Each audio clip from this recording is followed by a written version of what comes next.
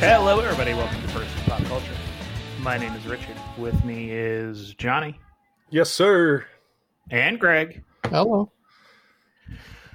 Gentlemen, we have a jam-packed show to talk about this week, including Talk of the Greatest Showman, mascots that are creepy. I think we can all-encompassing. I think mascots are an interesting conversation. I would also like to give our top 3 favorite mascots.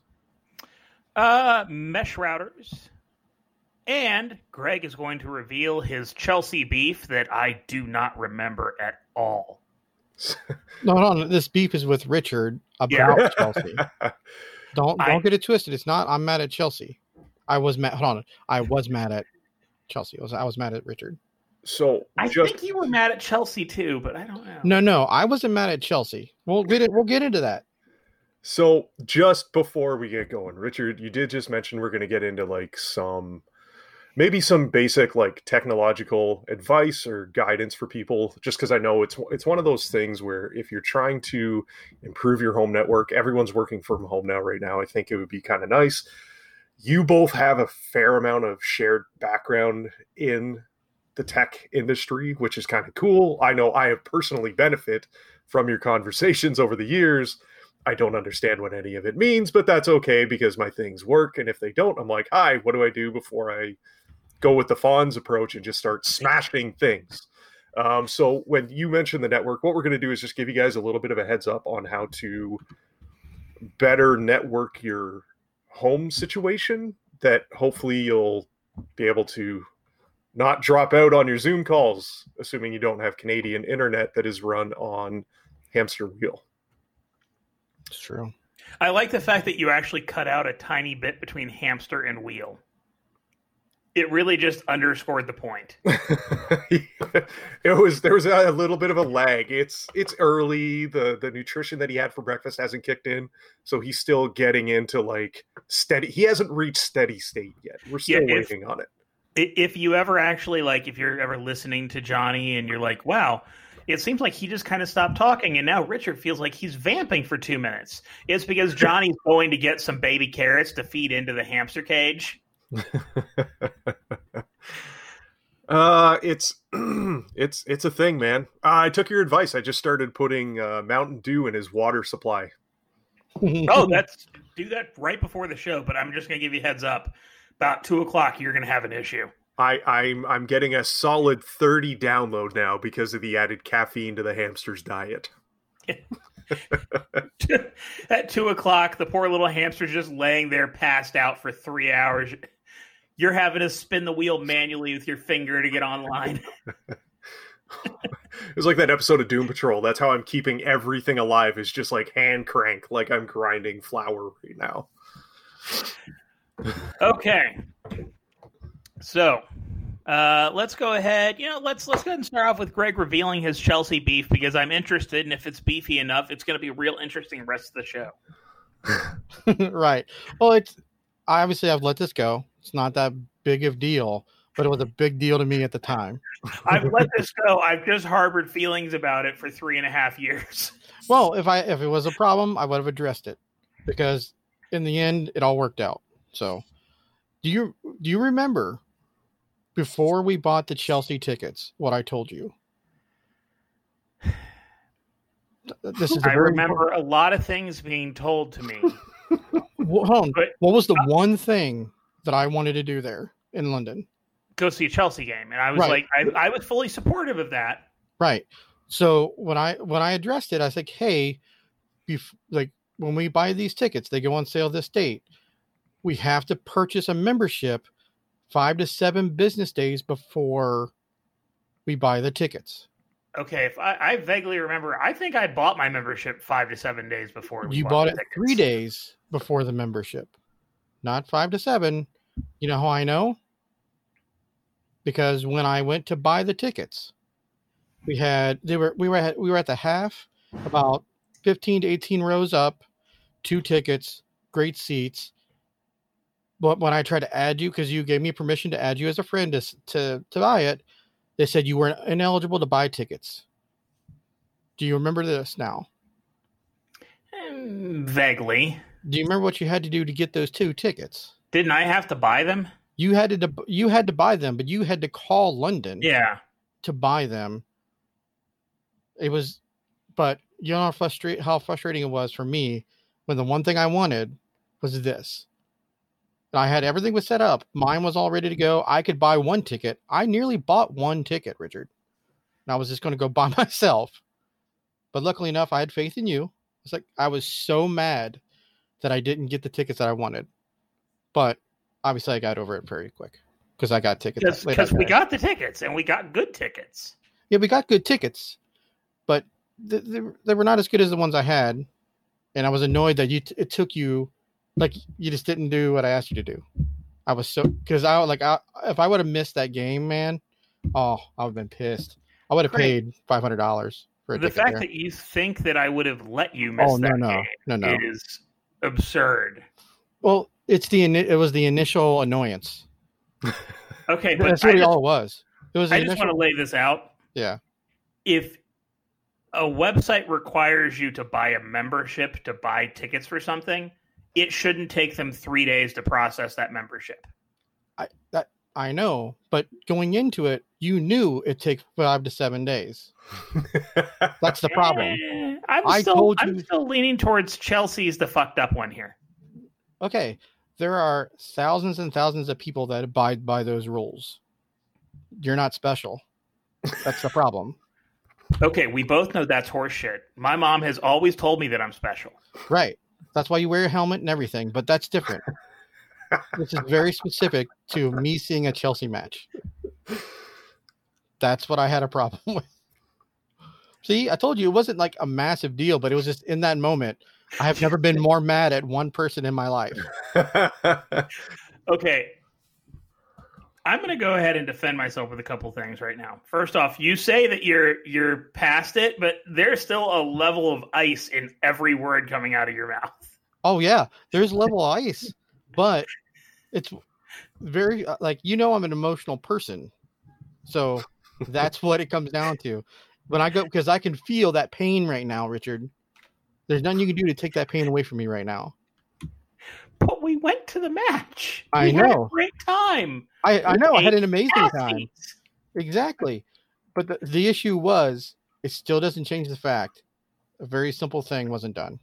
It was the emotional terrorism that led to the match that he takes issue with. Right. The match, everything that happened, well, minus everything with my son, but everything else that happened on that trip was amazing. So, but I can still have that little stab in the heart because when I like, you know what it is. Yeah. Okay. I'm sorry, Greg. Okay. I was not trying to cause you heartache and pain that has festered for 3.5 years. Okay. See, it's still gonna hurt. But we went to the match. It all worked out. That's not your absolution. But you don't get absolved because you went. There's 8 to 10 hours from the time I didn't know if I was going to get tickets.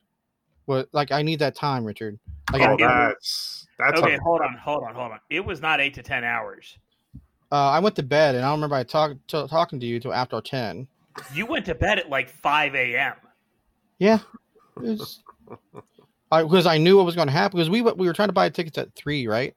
I don't remember 3 or 4. I don't remember. Yeah, all blur together. Okay, See, I was so riled up I couldn't go to bed for an hour. So let's talk about this just a tiny bit.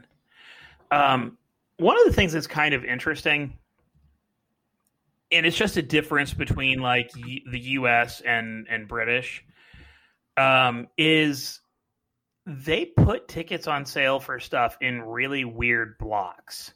Oh yeah. Like right now, you could go buy tickets for, I want to say, almost every Reds game next year, except for, I think, opening day. And when the Reds put tickets on sale, aside from opening day, they are just like, hey, by the way, general on sale for games, 2 to 162 is on this day. This was in like late January, early February. They sell them them exactly like an exact amount of days from the exact date that the game starts. Right. So it's like 45 days before the game. But it's just one of those things where it's really weird that, like, again, you know, the Premier League season starts in what, November? September. Okay, sorry. So the Premier League season starts in September. You would think that, like, sometime in August, they'd be like, hey, guys, here are the tickets for the year. Go buy them. But instead, and I guess it worked out to our advantage in this case, because it meant they weren't sold out far in advance. But instead, you know, they sell them in these blocks.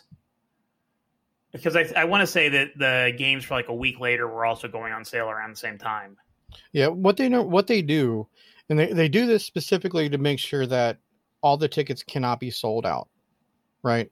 So if you're traveling to the country and you want to watch it, there's like 3,000 to 4,000 tickets in the stadium that don't go on sale for season tickets.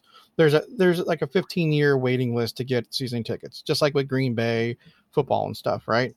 So it's a very hard thing. There's also sections that are a section that's for the incoming teams fans.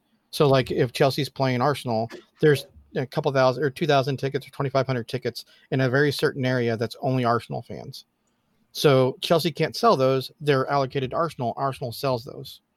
So Arsenal gets that money for those tickets when they come play at Stamford Bridge. So, but Chelsea does the same thing, so they can have people that want to come that can't buy season tickets. It basically prevents people from kind of reselling tickets. Like it's nearly impossible to resell tickets for an EPL team because of the way that they require them to do it. Like Chelsea, if we couldn't have made that match, say if I would have bought that ticket, and then if we couldn't have made that match, I have to say, hey Chelsea, can you swap this for somebody else or sell it for me? And they'll sell it on their own site. Right. So it just it makes sure ownership of the ticket goes to the right person. And that's one of the things that's another one of the things that I find kind of interesting is, you know, in the U.S. we have resale markets, and part of the reason that you have resale markets in the U.S., very small part, is because, you know, if someone can't go to a game or whatever, they need a way to get rid of that ticket. Overseas, tickets are fully refundable up until like the time of the show. Yeah. So it's just one of those things that I found like really kind of an interesting difference. And it's something to be honest, I would really love to see adopted here in the US, because I have definitely had points where I've not been able to go to something and I've just been left with like, okay, I've got this ticket and now I have to be out of town, or now my wife has to be out of town or whatever. And then I end up having to sell it on StubHub because I'm not going to eat the ticket. So it's interesting that you guys bring this up this week specifically, because Richard, I'm not sure if you were paying attention this week, but they did announce that AEW is going to bring fans back to Daily Place.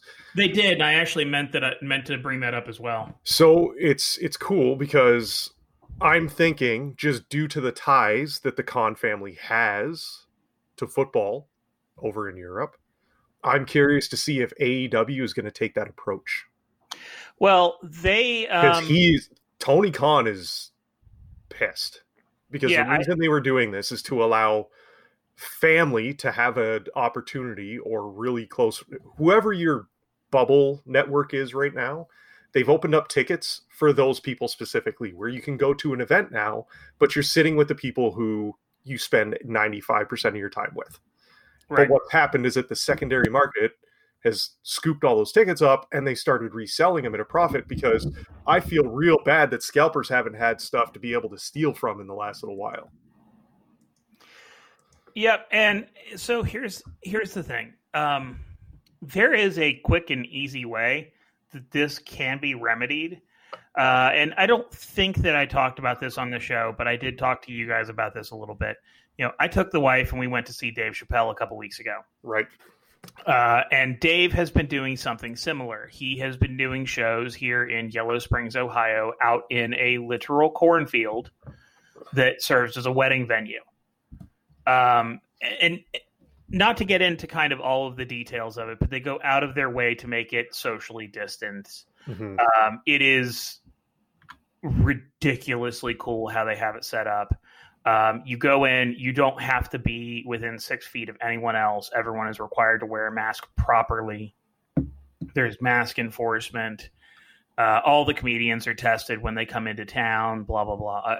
They go out of their way to do things the proper way. But one of the things that they do that has made it so that these tickets are damn near impossible to scalp is all tickets are will call. And when they say will call, what they really mean is there is a dude standing in the cornfield wearing a mask with a clipboard that has the name of every ticket purchaser on it. You have to show him an ID with your name on it or you don't get in. And that's one of the things that, Dave is selling, I want to say, around 400 tickets total, sold only in pairs. So you're talking about basically 200 names on a list. They pull up, they get checked, they're in. The cons are currently selling 10% capacity of daily place, which is around 500 people.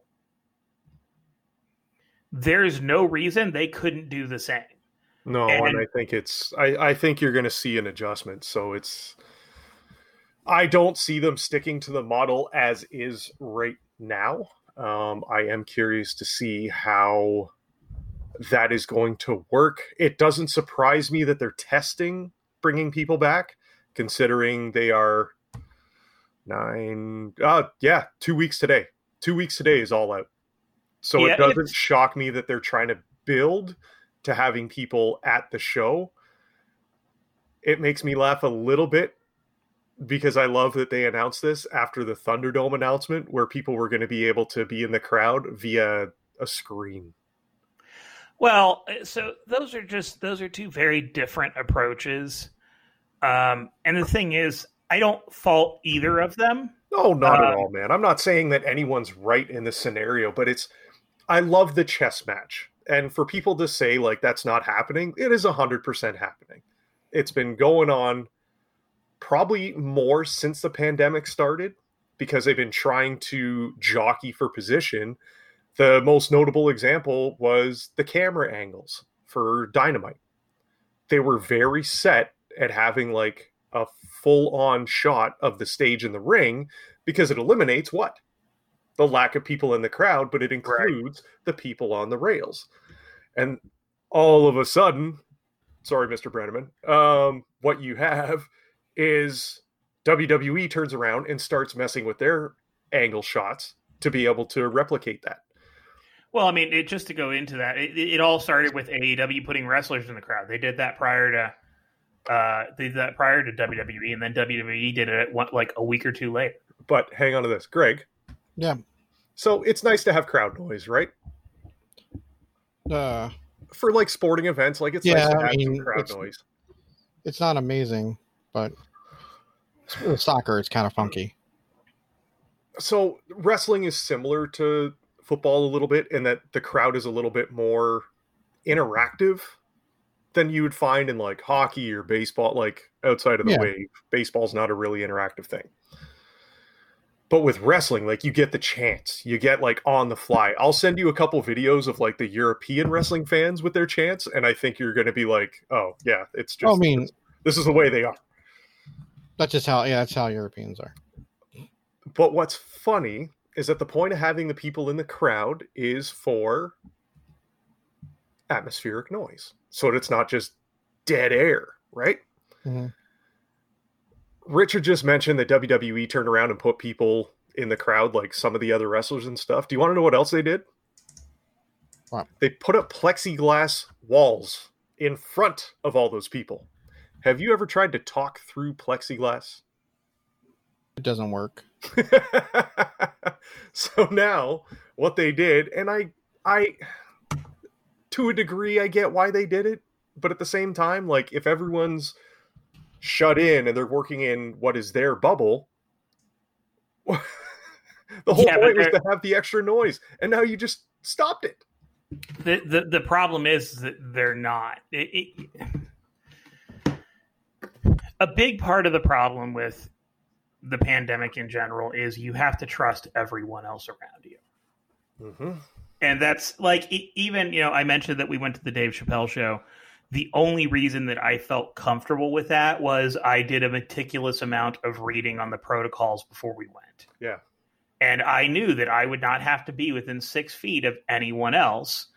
And everyone there would be required to have a mask, because there are people that take this seriously, and then there are people that don't.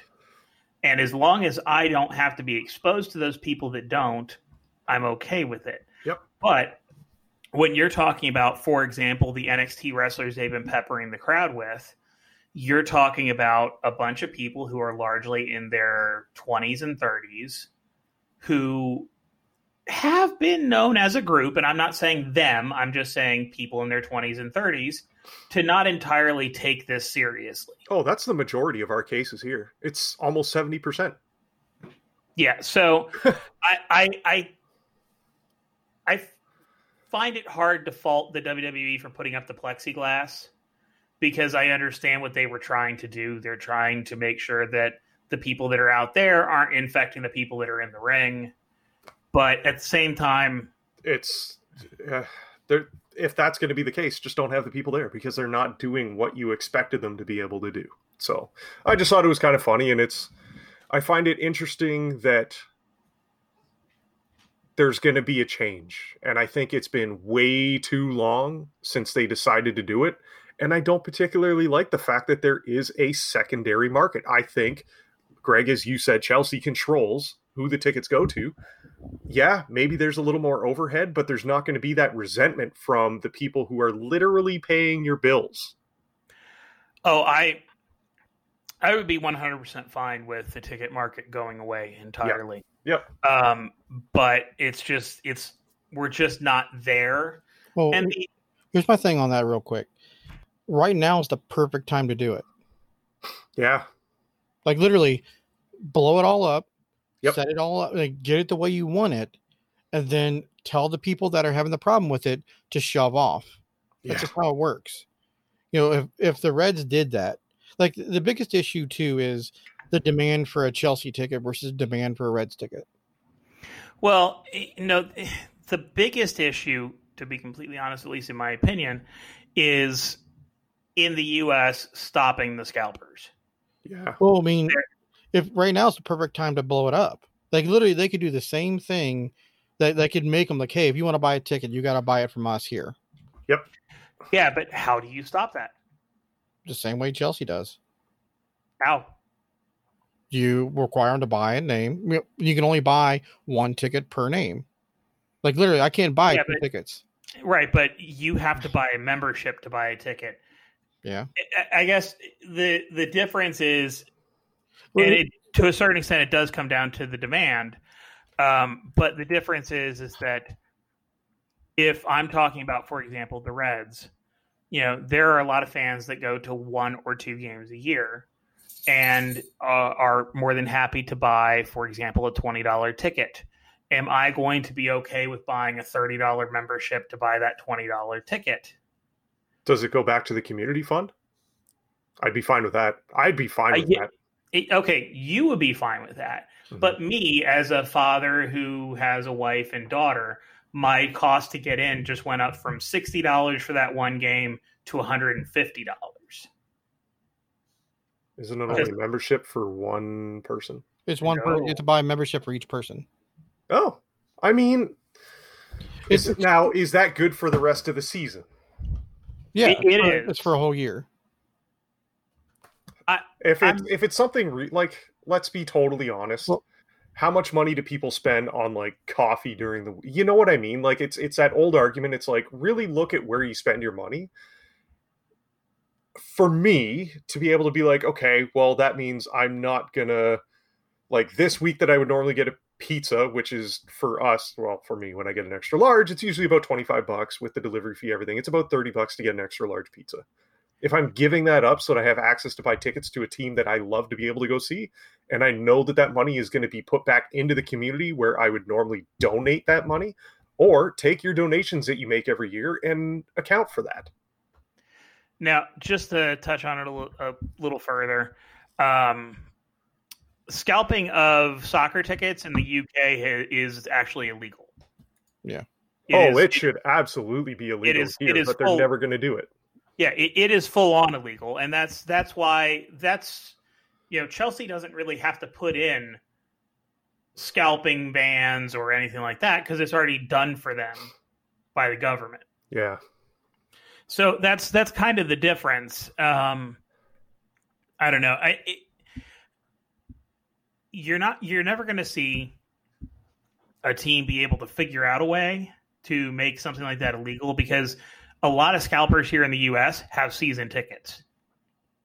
Those scalpers would be just as fine turning around and signing up their entire family for memberships at $30 or $50, whatever the cost is, and buying those season tickets under those membership names.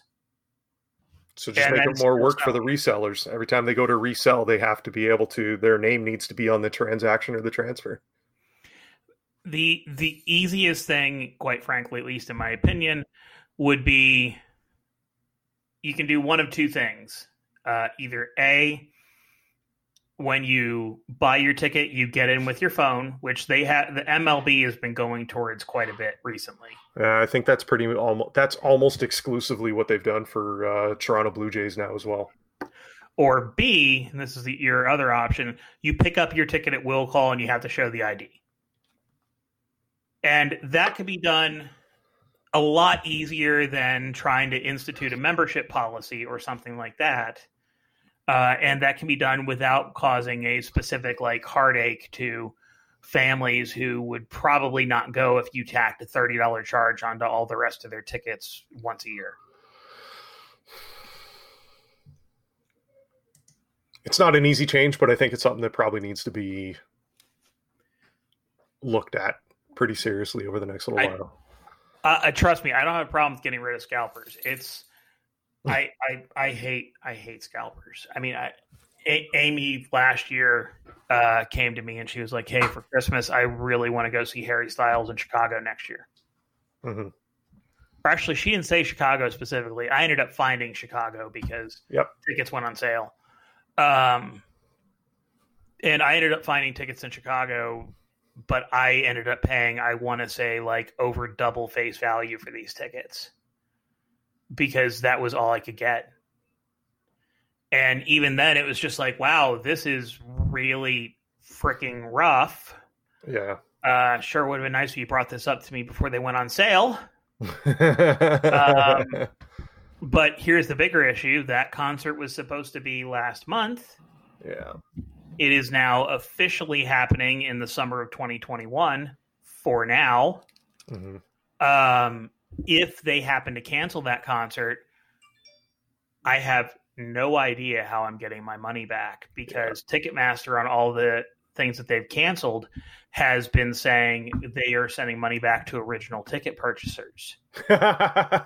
So is this guy just getting my, if I remember correctly, $480 plus his money back? Yeah. I'm going to have to fight with StubHub. And I don't see it being a fun fight. Well, you know what they say, Richard. There's a sucker born every minute. Yep. And speaking of... Who came up with that line? Falsely credited, but yeah, who's that line credited to? We are going to move into our conversation on The Greatest Showman. So, I didn't actually realize that's who the musical was about. I didn't read the synopsis. The name of it and the picture on the front didn't tell you?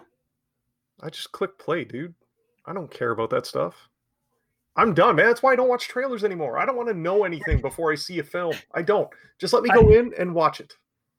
I just like the idea that you're watching the movie and at the beginning when he introduces himself as Phineas T. Barnum or Phineas T. And you're just like, who the fuck's Phineas T? I think the first time they even mentioned his second name, I was like, holy hell. And that was awesome. That was like a cool moment for me to like realize what this was about and then have an appreciation. See,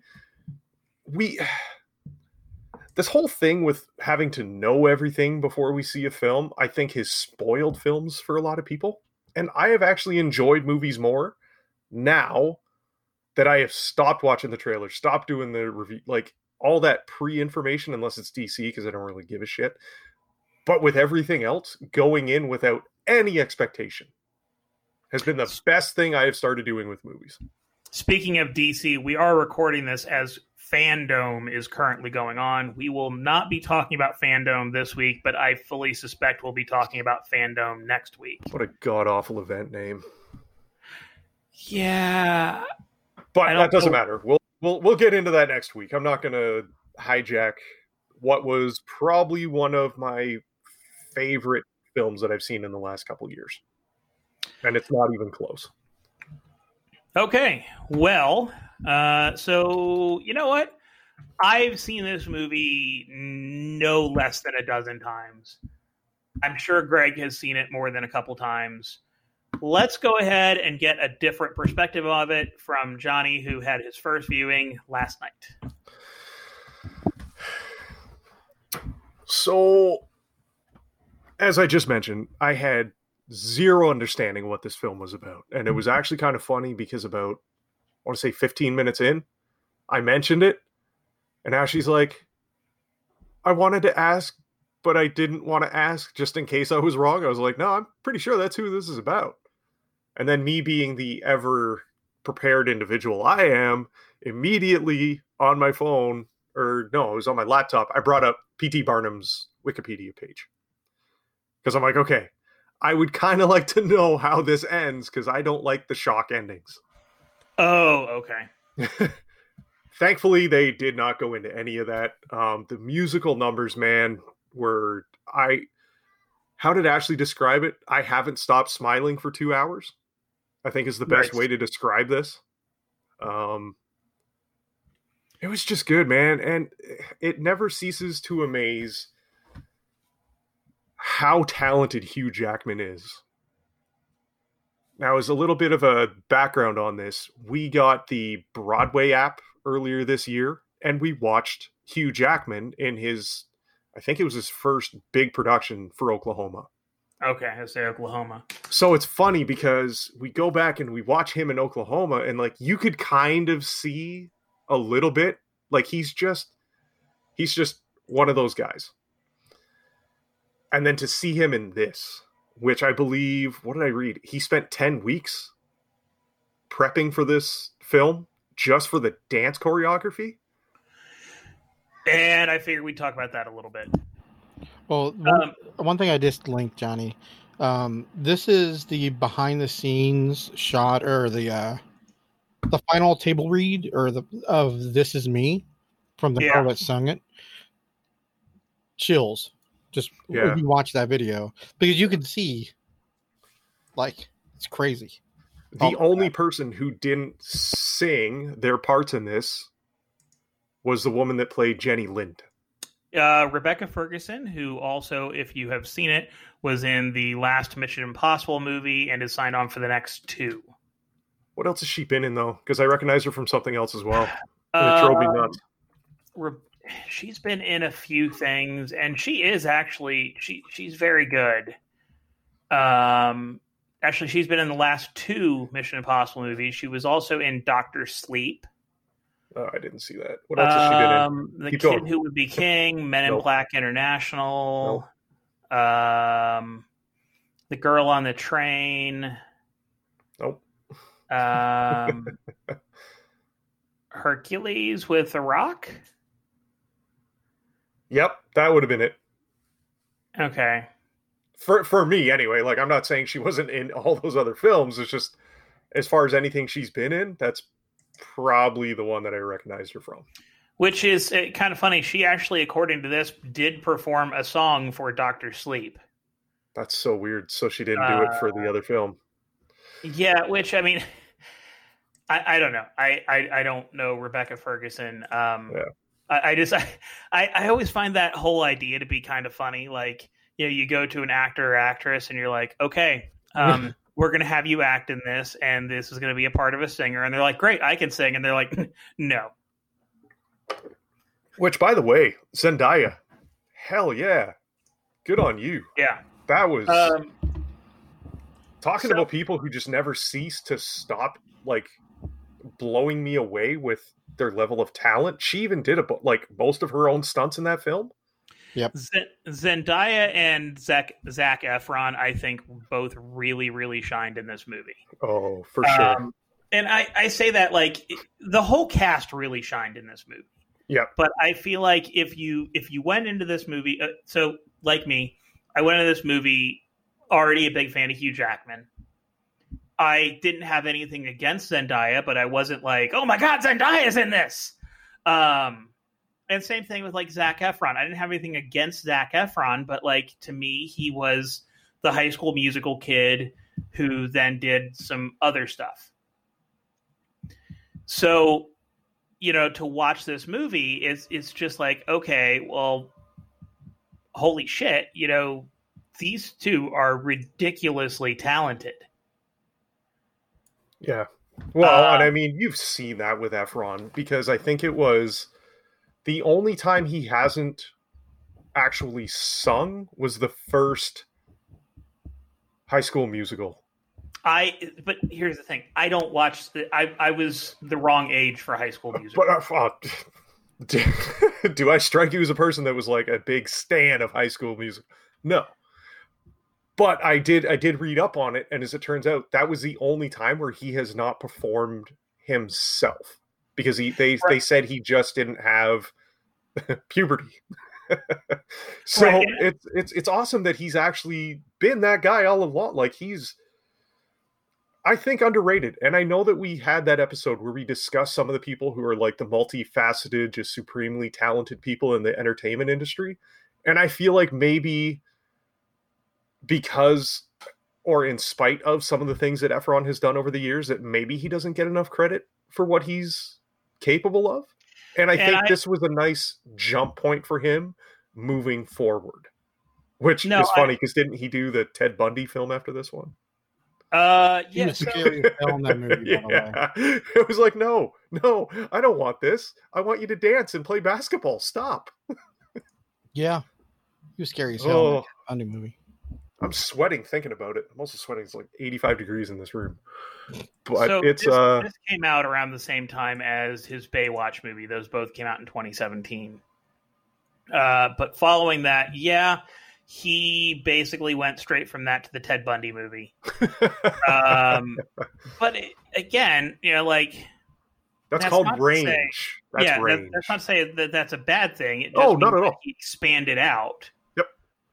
And then from there, he did do the voice of Fred in the new Scooby-Doo. And he has been announced as appearing in the new 3 Men and a Baby movie. Also, as long as we're touching on Zac Efron just real quick, Zac Efron just had a documentary series come out on Netflix called Down to Earth with Zac Efron. And it was pretty decent. Like, I don't know how to explain it, but it's basically just him traveling the world and talking to various people about their lives. Mm-hmm. In some cases, he'll focus on like sustainability and stuff like that. But it's him and this other dude who is vegan, who like is very heavily influenced on like diet.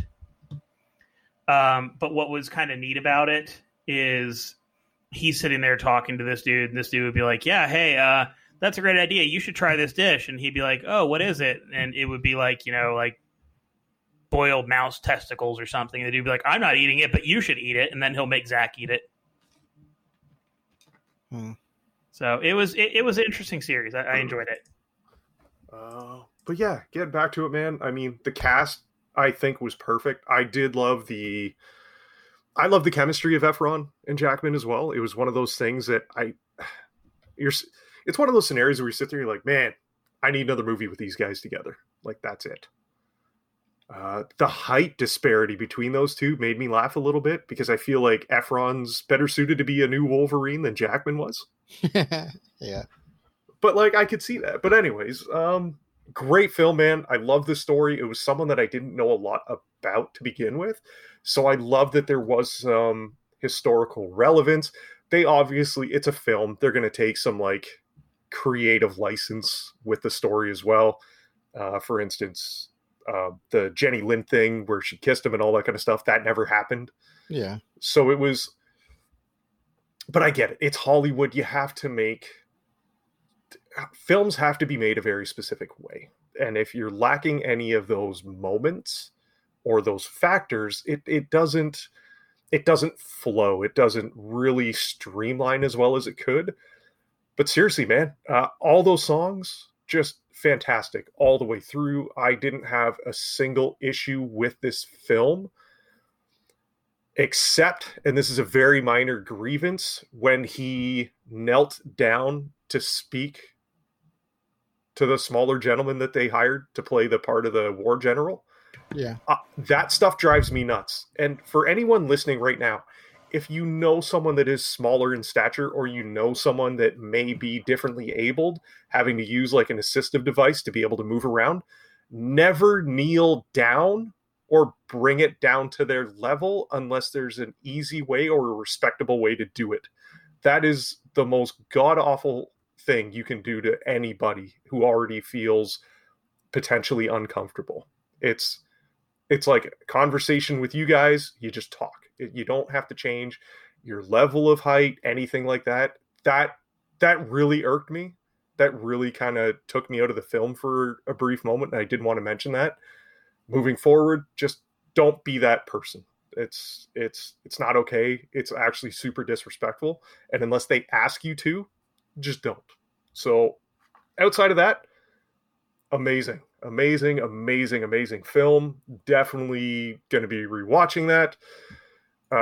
Again, from now on, probably my favorite song in that whole thing, because it had a little bit of a Mumford & Sons vibe to it.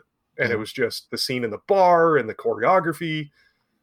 Probably my favorite song throughout the entire film. Yeah. And that, wait till you watch the video I linked you from. Okay. It's a behind the scenes video from, like I said, the last table read. That because the lady that played it, the bearded lady, wasn't even scheduled to be in the movie for that. So like, it's just, there's a whole lot of things that were extra that happened that kind of developed with the movie as they saw it. Because the guys who did the music, the guys who wrote it, the guys who did the music, kind of let the movie evolve based on the staff that they had. So that's like taking, versus like shoehorning people into a certain role. They let it organically grow and look. They let it breathe. They let it breathe. That's the whole thing. You can't just mix the stuff in a bowl and be like, poof, bread. You have to let it organically develop into what it can be. And I think that's maybe where a lot of films fall short now, is that they're like, we have to do this, this, this, and this. And this is our timeline. This is our time. Like, just let some of those weird, funny, quirky things happen, because you never know what it's going to lead to. And that character in the film, it brought such a different element. And I mean, one of the really perfect scenes was the critic coming back at the end. After, and spoiler alert for nobody, because I am like 3 or 4 years behind on this, the scene where he and the critic were sitting on the step, and the critic, they had that really just surreal moment where he said, like, what you're doing is important, not just as a distraction or entertainment, but like to show as everybody being an equal. So that translates into what Barnum did for the rest of his life as well, because he was definitely one of the people. It was Connecticut, right? Yeah. Where he's from, because he ran for mayor. He was an elected official. The work he did for human rights. Congress. The work he did for human rights. Amazing stuff, man. And I mean, I wish I had known more about it. I'm not a big fan of animals being used as props. I really hope that they treated the animals well. I don't think we have any way to know that now. I think that would have been my only other slight grievance, but I mean, it is a product of the times. I don't think they knew any better. but looking back and appreciating who he was and what he did for everyone was it definitely added another layer for me as well, just as someone who really does appreciate people who stand up for everyone else, you know. And to touch on that a little bit, one of the things I find kind of interesting about it is when this movie came out, there was a lot of people who came out with basically, for lack of a better term, hate against Barnum. You know, there was a lot of, well, P.T. Barnum did this and P.T. Barnum did that. And it's just like, okay, that's all kind of awful shit. But there was a lot of shit he did in his life that was just flat out unpopular at the time that he forced his way through that was right. And one of it was he was a staunch abolitionist. You know, he wanted to see slavery abolished, and he went out of his way to try to force the issue. Yep. And it's one of those things that, you know, they don't touch on too heavily in this movie. But there are subtle nods to it with, you know, the fact that he does hire African Americans and he treats them, at least in my opinion, as equals. Well, I mean, something that at the time would not have been done. Yes and no. I mean, it was pretty apparent given the interaction that Efron had with his parents after he went out to the theater with Zendaya's character. Right. And they're like, why are you out with the help? You know what I mean? And I mean, I do appreciate and I am thankful that they have that, especially given the current political climate. I think it's super important. There's another show that we're going to touch on next week that kind of uses that recently came out as well. But I mean, for me, this film, man, it's not even just the genre. I think this is as close as you could get to a perfect film with what they did and what they achieved. Even the cinematography, like everything was just so well. And Michelle Williams, man, can we just be thankful for Michelle Williams? Because her limited screen time, she made you empathize with her so much and so easily. Like, I really hope that moving forward, Hollywood really appreciates the gravity of an actor like Michelle Williams. And I hope the roles and the financial windfall reflect that as well. I don't think Hollywood has ever stopped appreciating Michelle Williams. Michelle Williams came out of this, and you know, she has always kind of been, I don't know how to put it, but like, she does what she wants. Yeah. Which, you know, that's kind of what that's what you want to be able to do. But it means that she does. It's when you look at like her career, it's almost like the joke from Jay and Silent Bob Strike Back when Affleck and Damon are arguing with each other and they talk about doing the safe picture, then doing the art picture, then doing the safe picture, doing the art picture, and they start, you know, ripping on each other's movies. Mm-hmm. You know, that's kind of what she does. You know, you go back, you look, like she was in Oz the Great and Powerful. Then she was in something called Suite Française. Then she was in Manchester by the Sea. Then she was in, you know, blah, blah, blah, blah, blah. And, you know, and she was in this. She followed it up with a movie I've never heard of called I Feel Pretty. And then she followed it up with Venom. Yeah. And, you know, going forward, she's also in Venom 2. And so that kind of seems to be her thing. You know, I don't think that, and I don't know Michelle Williams' agent, so maybe I'm speaking out of turn here, but I don't think it's something where Hollywood has turned her down for shit as much as she's just like, I have no desire to do that. Right. That being said, I thought she was great in this movie. Yeah. Now I put a couple polls out there regarding favorite songs from Greatest Showman. I put one on Twitter and I put one on the Greatest Showman subreddit because my Twitter is not generally paid as close attention to by people who watch The Greatest Showman as the Greatest Showman subreddit is. So Twitter limits you to only being able to toss on 4 songs. Well, 4 items on a poll. So the 4 that I put on Twitter were From Now On, The Greatest Show, This Is Me, and Never Enough. Of which, This Is Me got 50% of the vote. And I had a few people who were basically saying, why is The Other Side not on there? And the answer was, whereas it is my favorite song, I didn't think it would be a lot of other people's favorite song. Yeah. The more interesting results, just because of the sheer number of votes, were from the Greatest Showman subreddit. There were 92 votes, and it is virtually a 4-way tie. I put 6 songs on there. I also added The Other Side and A Million Dreams. Okay. So From Now On got 21 votes. The Greatest Show got 19 votes. The Other Side got 18, and A Million Dreams got 17. And then Never Enough got 6, and This Is Me got 11. I find it kind of interesting because, like, you know, when you look at the overall soundtrack, you know, at about the 1/3 mark of the movie, Come Alive comes on. And Come Alive is a very good song, and I firmly believe that in most musicals, it would be a showstopper that would close out the first half of the musical. Yeah. But it's just not that in this. And it's because you have so many other incredibly strong songs that come from it.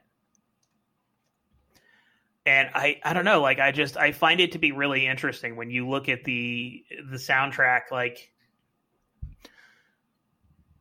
Come Alive, like I said, should be like it should be like a great song, but it's immediately followed by The Other Side that, in my opinion, just outshines it. Yeah. Twice over. And then when you're like, wow, The Other Side was great, can't possibly top that, they're like, oh, by the way, here's Never Enough. And you're like, oh shit. Yep. I'm 99% sure that we brought up how I really liked that soundtrack and how it was on the charts for weeks. Well, as an actual album. Yeah, it was, and we'll talk about that here in just a second. Greg, what's your favorite song from the soundtrack? This Is Me. Okay. It's always been This Is Me. Well, it's because of that video I linked you, Johnny. Okay. Like, once you watch that video, it kind of changes your perspective on it a little bit. Right. Okay. And just I don't know, like I started off very heavily enjoying This Is Me. But I liked, similar to Johnny, I think I liked From Now On more initially. Mm-hmm. My only problem with From Now On is the song doesn't jive with how the rest of the movie goes. No, it definitely stands out. Like I said, it's got... No. I don't mean like the sound of it and all that other stuff. I mean, you have this big, giant song about how from now on he's going to take care of the people that have taken care of him, and from now on he's going to do this, that, and the other thing, and then he turns around and quits. Got him. Like, I'm not trying to knock his. I love the movie, and him, you know, basically retiring to go hang out with his family makes sense from a family standpoint. Mm-hmm. But it doesn't make sense from the show-stopping number that he just did. Yeah. And it's just like, you just did a song about how you're going to take care of all of these poor people who, you know, have looked up to you. But he did. He made Zac Efron the lead. Yeah, but that was a whole plot point of the movie, is he had already abandoned them and left Zac Efron in charge. Well, but he passed the hatchet to Zac Efron. Yeah, I know. I just, like... In my opinion, and this is me doing some bad fan fiction here, it would have made more sense if he handed him the hat and he was like, we're working part-time from now on, yo. I'm taking off weekends. You got it from here. Yeah. It was... Yeah, but like I was mentioning a little bit earlier, there's going to be creative license taken with the film.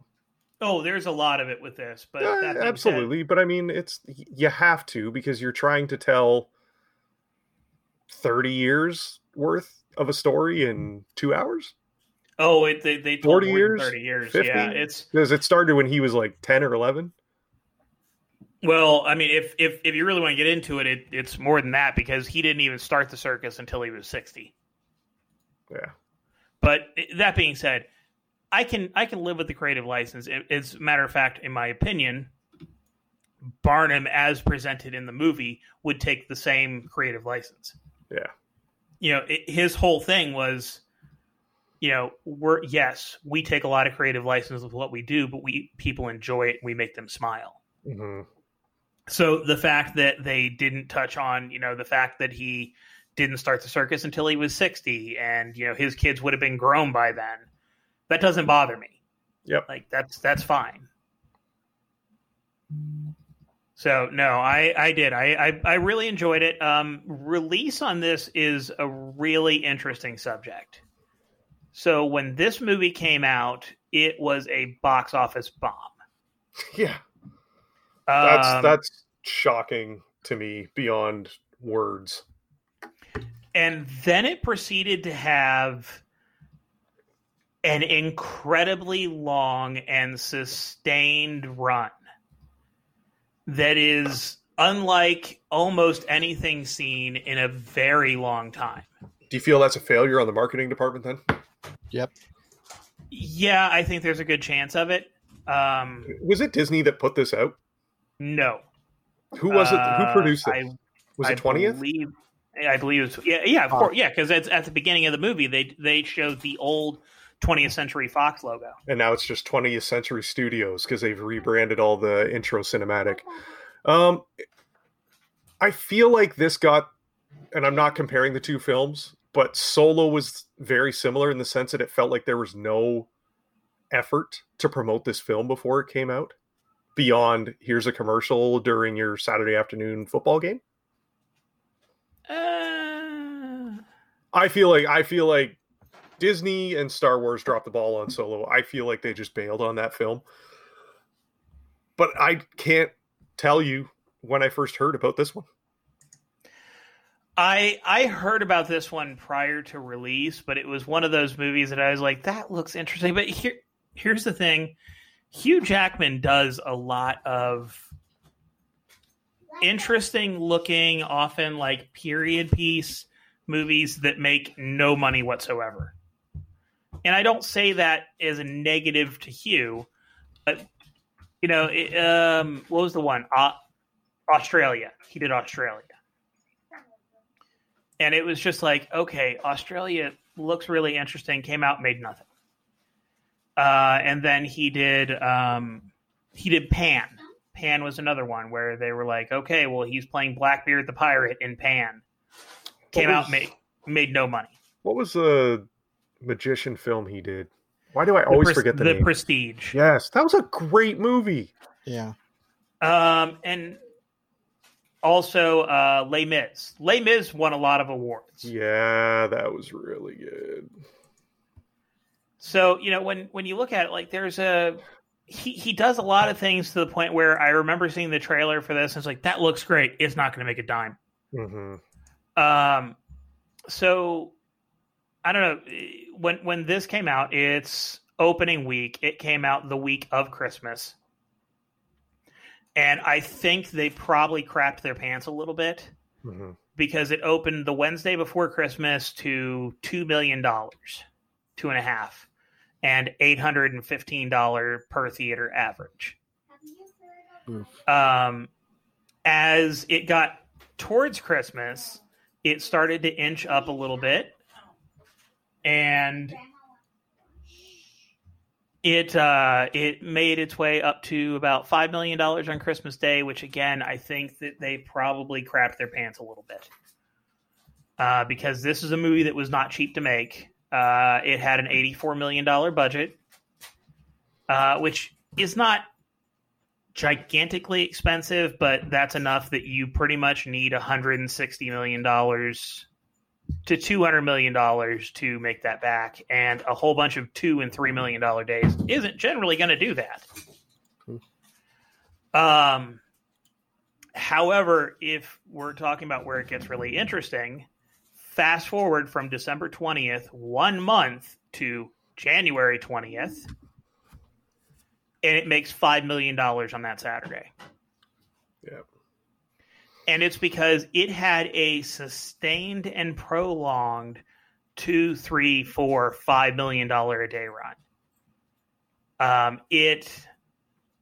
I don't think it ever officially had a single day where it was number one, but it was in the top 10 from December 20th all the way until March 9th. March 9th was the first day it was not in the top 10. And it went from having a very, very rough start to, by the time it fell out of the top 10, it had made $166 million in the U.S. alone. Good for them. It closed out its U.S. run at $174 million, which it didn't close out its run until June 14th. And in Europe / international, it ended up bringing in another $260 million for a total worldwide final bow of $434 million.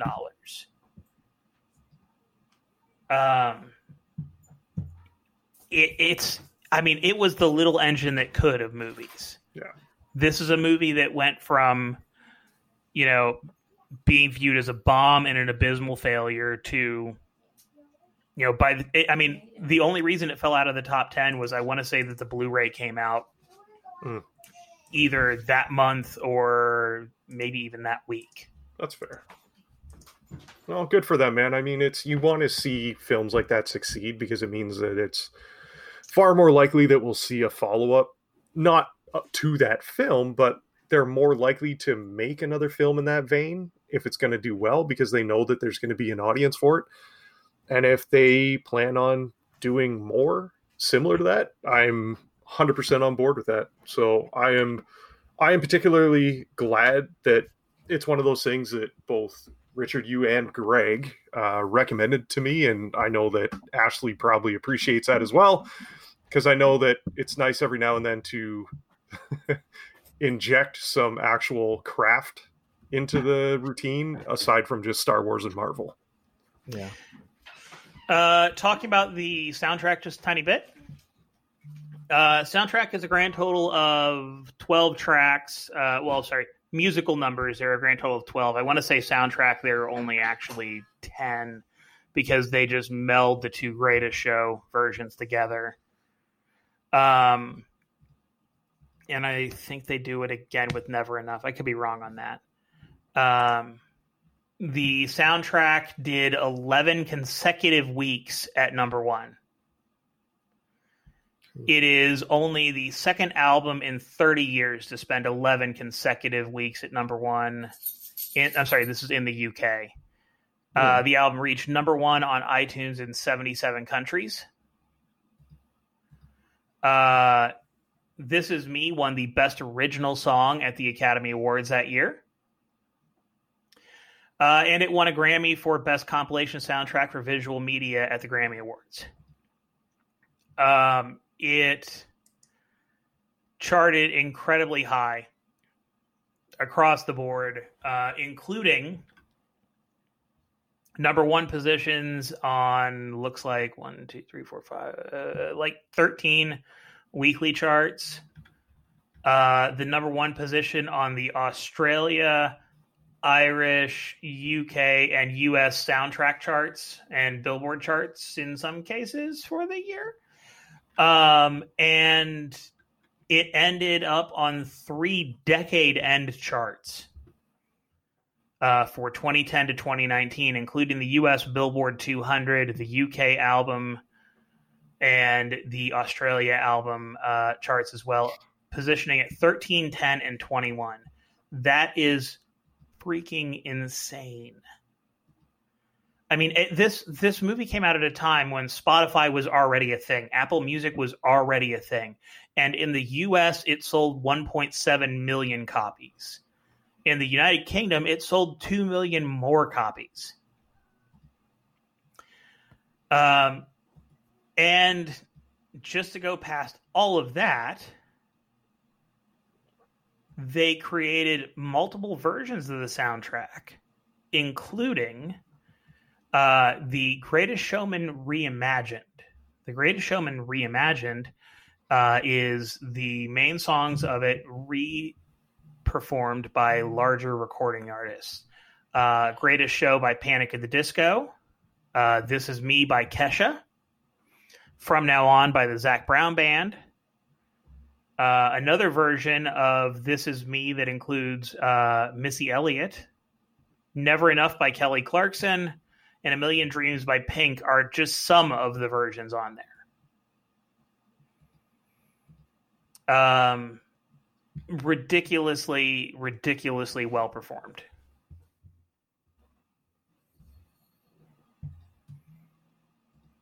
Greg, do you have anything else you wanted to say about the soundtrack, buddy?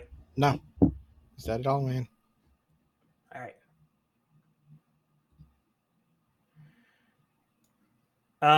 Yeah. So, Johnny, you have anything else you want to say closing this out? No, it was great, man. I mean, I don't even think we have to ask Greg where it is on the sliding scale. He watched it. I think this one gets an actual smile. Yeah, because it's the only movie that Greg has ever bought.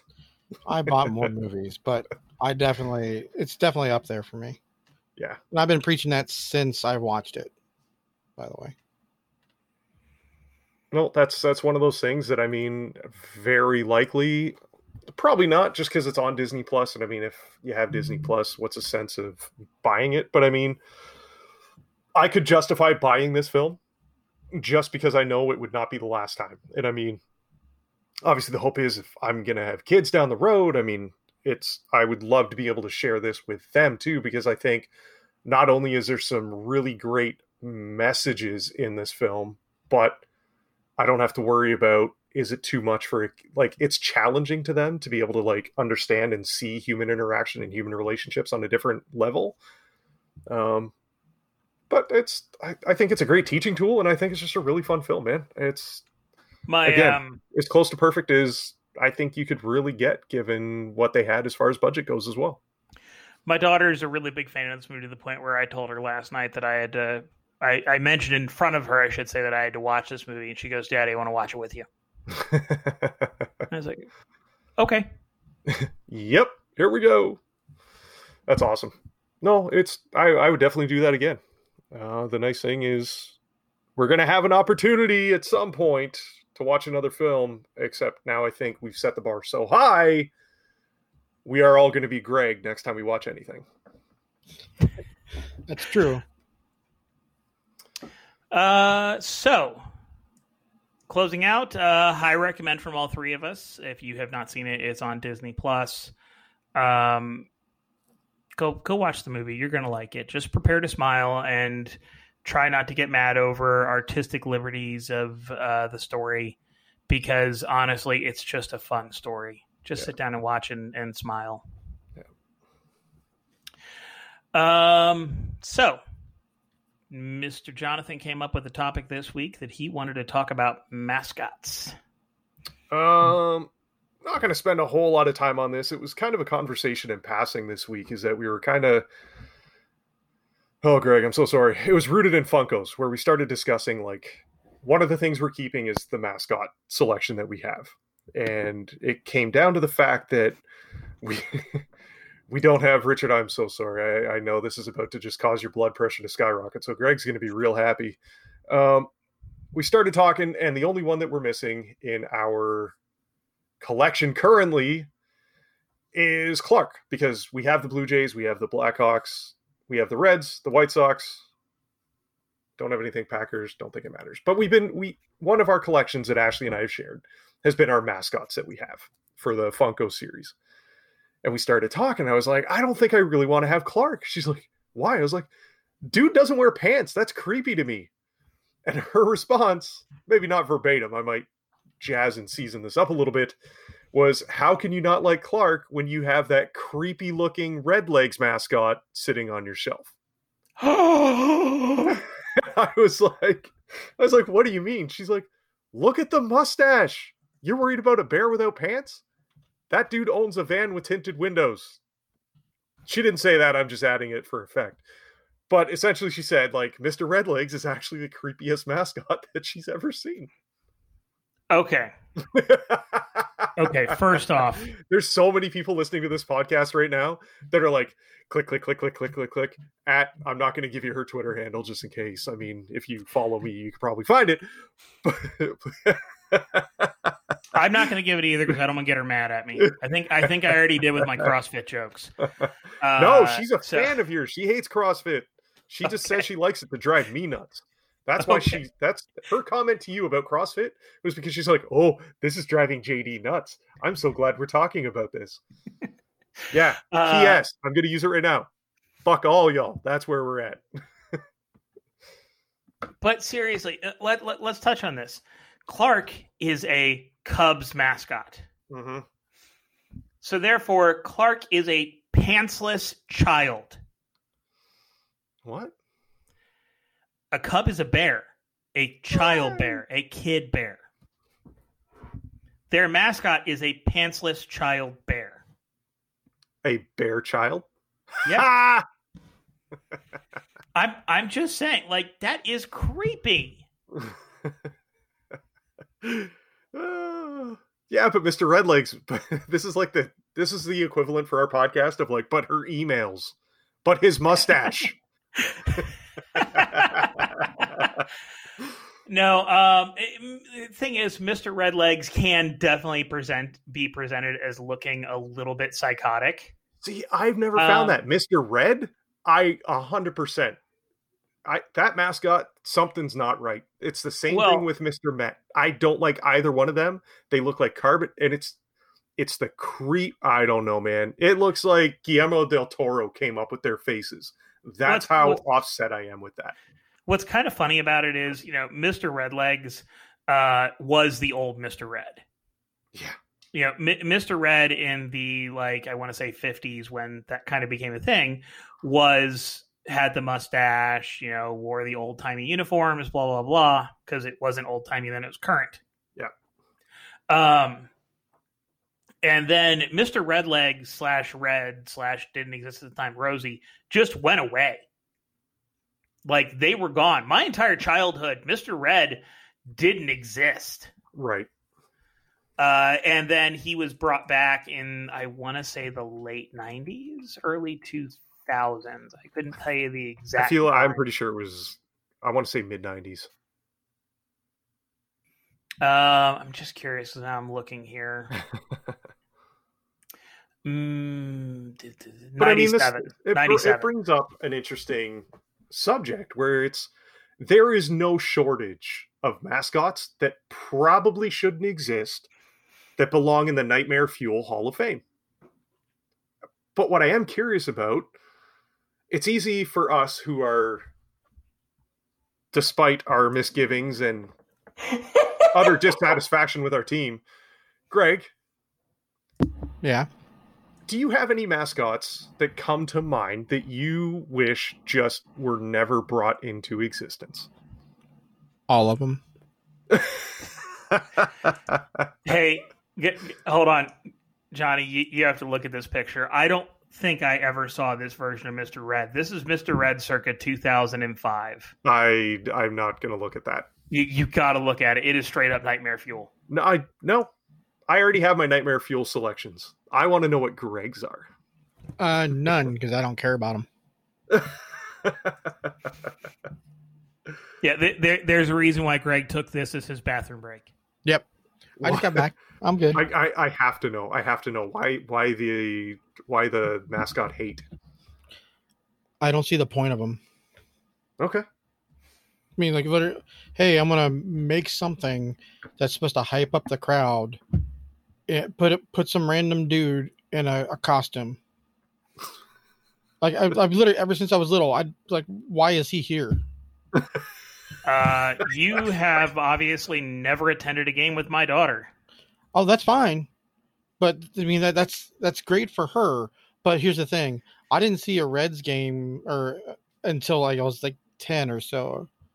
Like, I never went earlier, so I missed that section. So why? Like, I'm 10 years old. Why is there a guy in a uniform, a random suit running around? That's literally my point of it. Well, you didn't see, as we were discussing, you didn't see Mr. Red when you were 10 years old because he didn't freaking exist. Right. He was gone. Well, I don't know. When did he leave? Hold on. I've got his Wikipedia page pulled up here.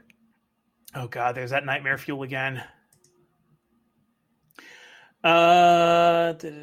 Human version, 73. Mascot disappeared in the 80s for unknown reasons. Yeah, I don't remember when my first baseball game was. But yeah. But yeah, that's literally my whole point of mascots. I understand they're for kids and hyping up the crowd and stuff, but I ignore them. Like, I literally don't see the point. Johnny's quiet right now. He's muted. I know, that's the best part. Greg's about to go full MJF here in about 2 seconds. I literally just explain to me. I understand the kids, right? If the game is not dedicated, specifically designed for kids to watch, why still have them? Because kids are the ones that have the toughest time just focusing on the sport. I think it's more for the parents to make sure that they can stay for the entirety of the game. Well, yeah, hold on. Here's another thing. If I'm the Reds, why would I care if they stayed the whole game? Yeah, you already. Because the longer they are there, the more likely they are to spend money. Yep, and it's not even just that. It's also, I've been there with Julie when she has gotten unruly, and we've had to leave in like the 4th inning. Because I took her when she was like real little. And when you're thinking about doing that again, like let's say that you have to leave in the 4th or 5th inning, and it comes up to the next time you're thinking about going, it's like, well, shit, why should we even bother going if we have to leave in the 4th or 5th inning? Yeah. So it's a marketing thing. Oh, for sure. Yeah, they're not there to improve the on-field experience. They're like anything else that's going on. It's, they're the same reason why you have big video boards in the outfield and why they play Mr. Red races in between innings and everything else. They're there to try to keep the crowd engaged. They don't trust your attention span, so let's put up the squirrel signs. Yeah. I mean, yeah, they're no different than the sausage races in Milwaukee or the races of the presidents in Washington. It's all just trying to help keep people's attention when there's not action going on the field. I don't know. If you're gonna do it, here's my main thing. If you're gonna do a mascot, don't make it something that's going to emotionally scar the people that are there. It's not hard. I don't want to see a weird googly-eyed Christmas tree. Stanford. We don't need it. Nobody wants it. Oh, also, New Orleans Pelicans. Your king cake baby? Stop that shit 10 years ago before you even exist. Richard's about to look up this mascot. Richard's about to be real upset. All-time worst mascot. Your opinion, Richard. Are we talking about just sports teams? I don't care what it is. The scariest mascot you've ever seen in your life. That's a good question. Honestly, off the top of my head, I kind of want to go towards like one of the random corporate mascots, like the giant bag of groceries from Kroger. The one that I find to be really kind of funny is, I know that he's like an internet hero or whatever, but Gritty. Right? Gritty is ugly. Shut your dirty whore mouth about Gritty. He's the leader of the revolution, Richard. But the look on his face just makes you laugh because, like, you support him because he's anti-fascist. Like, Gritty should be like the worst looking mascot of all time. But the fact with how big his eyes are, he just looks constantly surprised. And it's just like, okay, you know what? I accept it. So do you know the story about why Gritty is? They were like, I got a great idea to go viral. No, hang on. So, Greg, you might actually appreciate this a little bit. So Okay. the NHL went to the Flyers. The Flyers have never had a mascot. They don't, like you, they didn't see the point. It's their whole brand is the Broad Street Bullies. They were a team in the 70s and they just beat the shit out of people on the ice, and that has always been their brand. They're also located on Broad Street. So it was one of those like very serendipitous things that which you love developed organically. Right. So when the NHL came to them and they're like, we need you to have a mascot. They're like, we don't fucking want one. They're like, too bad. You're having a mascot. You have 12 months. So they came up with the most middle finger creation of a mascot they could come up with that was ugly. It didn't look good. They just, it was like Sam Raimi and Spider-Man 3. It was, you're going to make me put Venom in this. I'm going to burn this place to the ground on my way out. And that's literally where Gritty came from. But then he became the face of like this anti-authoritarian subculture of sports fandom. And he's become like a cult icon because of it. And the thing is, I love it. And he's had moments where like, he's been in the news for some not great things that he has done because he just doesn't give a, and I don't think the Flyers do either. They're like, if you're going to force us to do this, you're welcome. This is what you get. It's because, quite frankly, of the look on his face. The look on his face is one of constant surprise and shock. And it's hard to say that with like, most mascots, the look on their face is like a consistent smile or whatever. But it's how big his eyes are and the placement of the dots on his eyes where it's just like, oh God, what the hell? And as long as we're talking about, awful ass mascots, I would like to thank the Giants for bringing Crazy Crab into this world. If you have not had a chance to look up Crazy Crab and the Giants, it's not what I would call a good time. Greg, I just linked you a video of the best of for Gritty, just in case you want to have a look, because it is preposterous. Nice. No, Richard, you're not wrong with the Crazy Crab, but I still think the King Cake Baby takes the cake. I just did a Michael Scott. My, how the turntables have turned. Yeah, I'm gonna throw that right up there. I think King Cake Baby is probably the worst mascot ever given to society. We don't need that now. We don't need that ever. Flip side of that, Richard, who's your favorite mascot?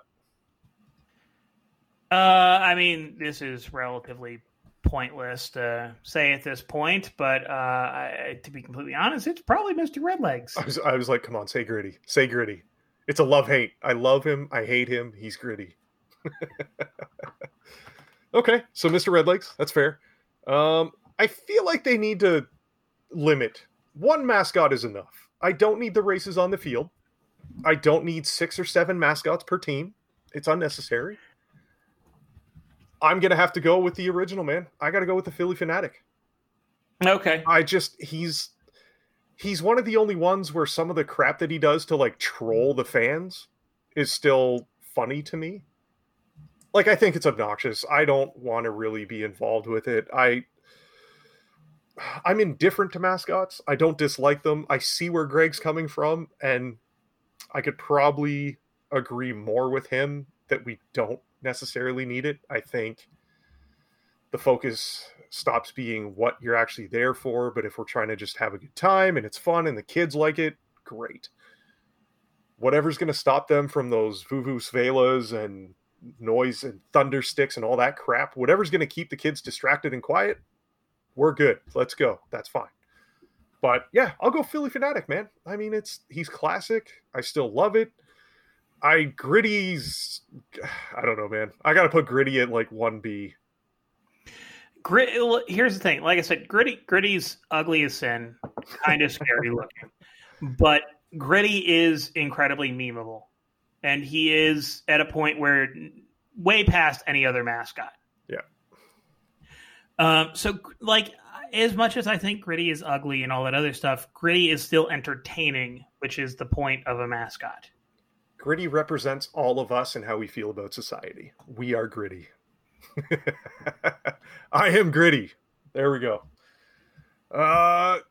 Don't want to circle the drain on this a whole lot. I can tell Greg's just looking for any reason to vacate and hit the eject button to parachute to the ground away from this episode this week. Greg, I'm so sorry. I hope I can remedy this with my recommendation going into next week. My recommendation for next week is going to be a new series on HBO Max by the title of Lovecraft Country, featuring starring Jurnee Smollett. The CG wasn't my favorite, but I had some anxiety during that episode, and it was not, kind of in the vein. You've seen Get Out, correct? No. Oh, you haven't seen Get Out? I've watched parts of it, but I don't like scary movies, so I avoid them. Oh, okay, then. So Greg's not going to watch Lovecraft Country. I watched the first episode, so no, I'm not watching it again. I'm sorry, dude. I didn't know you didn't like scary stuff. I've never liked scary stuff. I am the worst co-host on this show. There is nothing redeeming about the fact that I asked Greg to watch that show. You took me to see The Gift, Greg. I know. And I don't think he expected that to be the way it was either. Yeah, I think it was the last scary movie I watched. Well, hold on. I don't like gratuitous scary movies. I like thrillers. Yeah.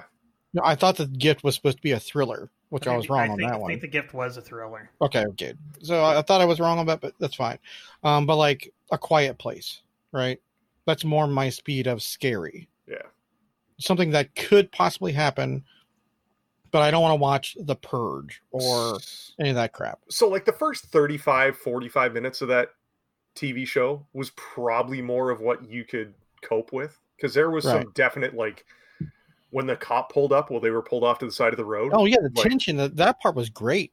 So that's more, I did not expect it to go the route that it did after that. Oh, neither did I. As soon as they got stopped, I was like, boop. Then, hold on, the second time, I'm like, I'm done. Click. I just closed it. Do we have a new contender in Hollywood for the best legitimate person running in a film to rival Tom Cruise? Because Jurnee Smollett running through the woods in that episode in heels was damn impressive. Yeah. I thought it was great TV. I was very shocked at the left turn, which I should have expected. If you've ever read H.P. Lovecraft, you know what his genre is rooted in. I did not expect them to do that right away.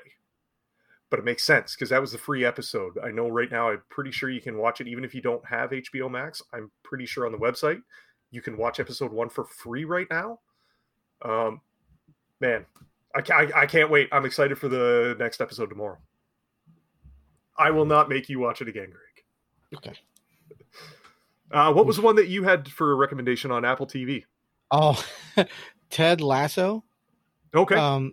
There was an old commercial for the Premier League about 6 or 7 years ago where they had an American football coach come over and try to coach the Tottenham Hotspurs, so an EPL team. So it's hilarious. The commercials are hilarious, but they actually turned it into a show.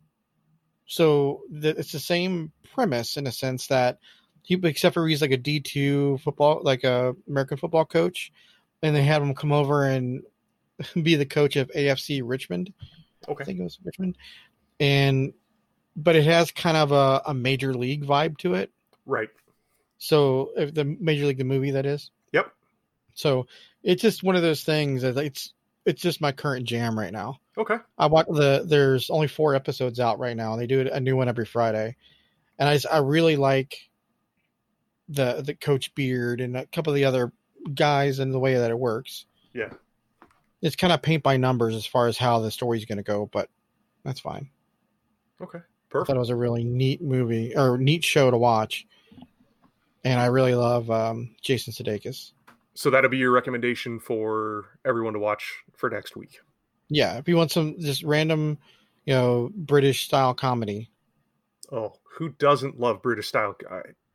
Yeah. Nope. If you don't like, whatever, doesn't matter. Fantastic. You actually just sold me based on that. But I think you and I have always, I think all 3 of us have actually always been like, basically, if you like Monty Python, you're going to understand the sense of humor for all 3 of us.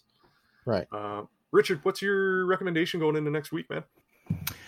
That's a great question. I am going to go with Lucifer Season 5 on Netflix. Ooh, the reason I could not fall asleep. I only made it through a couple episodes last night. Yep. I have enjoyed what we've gotten thus far. I am looking forward to making it through the rest of Season 5, Part 1 this weekend. Yep. And I think that a lot of our other listeners will be as well. What are we all watching to review for next week, guys? Greg, why don't you pick something, buddy? Oh, dude, I haven't picked them. I've been trying to find a movie to watch. The new Bill and Ted is 5 days out. Oh, I ain't watching that shit. I watched the first one, and that's pretty much it. I will be watching the new Bill and Ted, but I don't blame Greg on not. It just, yeah. I need another choice here because I've been literally trying to find a movie to watch. How about a mini series? Is there any mini series that you haven't watched in a while that would be nice for us to drop back on and have a look at and give our thoughts? I was Don't debating. Don't give me a whole series, please. Oh, I've got something. What? But it's Greg's turn. No, let Richard go on this one. It does not come out on Netflix until the 28th. Okay. So you could probably watch an episode or 2 between then and when we record on Saturday. Mm-hmm. Cobra Kai. Oh, God damn it. I didn't watch the first couple seasons. Exactly. It is the first couple seasons. They have only been available on YouTube Premium previously, and they are hitting Netflix on Friday. I'm going to say something. I have YouTube Premium, and I didn't watch it. Because I'm grandfathered in with like YouTube Music and all that crap. Google Music. So that just means you can get a jump on it. Oh, God. I could. No, so my other suggestion is, I'm not sure if you all have noticed. I just happened to a couple days ago. But the first 3 Jurassic Park movies have hit Netflix. Nice. And being as we're apparently already reviewing old shit with The Greatest Showman. I'm not watching 2 or 3, man. How about original Jurassic Park? I'll watch that. Yep. Yeah. Wait, what's the problem with 2? It was made. It exists. Your same argument for Gritty. Same argument for Gritty. 3 wasn't great, but I enjoyed 2. This is so bad. That movie is so boring, dude. Like it was. Yeah. Well, don't worry. I'm gonna write notes this week. I'll watch 1 and 2, and I'm coming with notes for 2. Greg can just kick back, put his feet up. I got this. Yep. Just remember, this is your fault, Richard. What happens is your responsibility. Yes, you will enjoy a movie. I'll enjoy Jurassic Park. I will enjoy eviscerating Jurassic Park 2. Oh. Yep. Okay, well, I just texted you and said I'll call you back in a minute. Oh, no. Yeah. And we're gonna have to cut that. Okay. Yeah. All Jelly right. bean. Bye. Sorry, Sorry, I thought I muted that. Nope. I was like, oh, he did not put the mute button on because I was getting ready. I was like, okay, I can transition this towards the end of the show. Blah, blah, blah, blah, blah.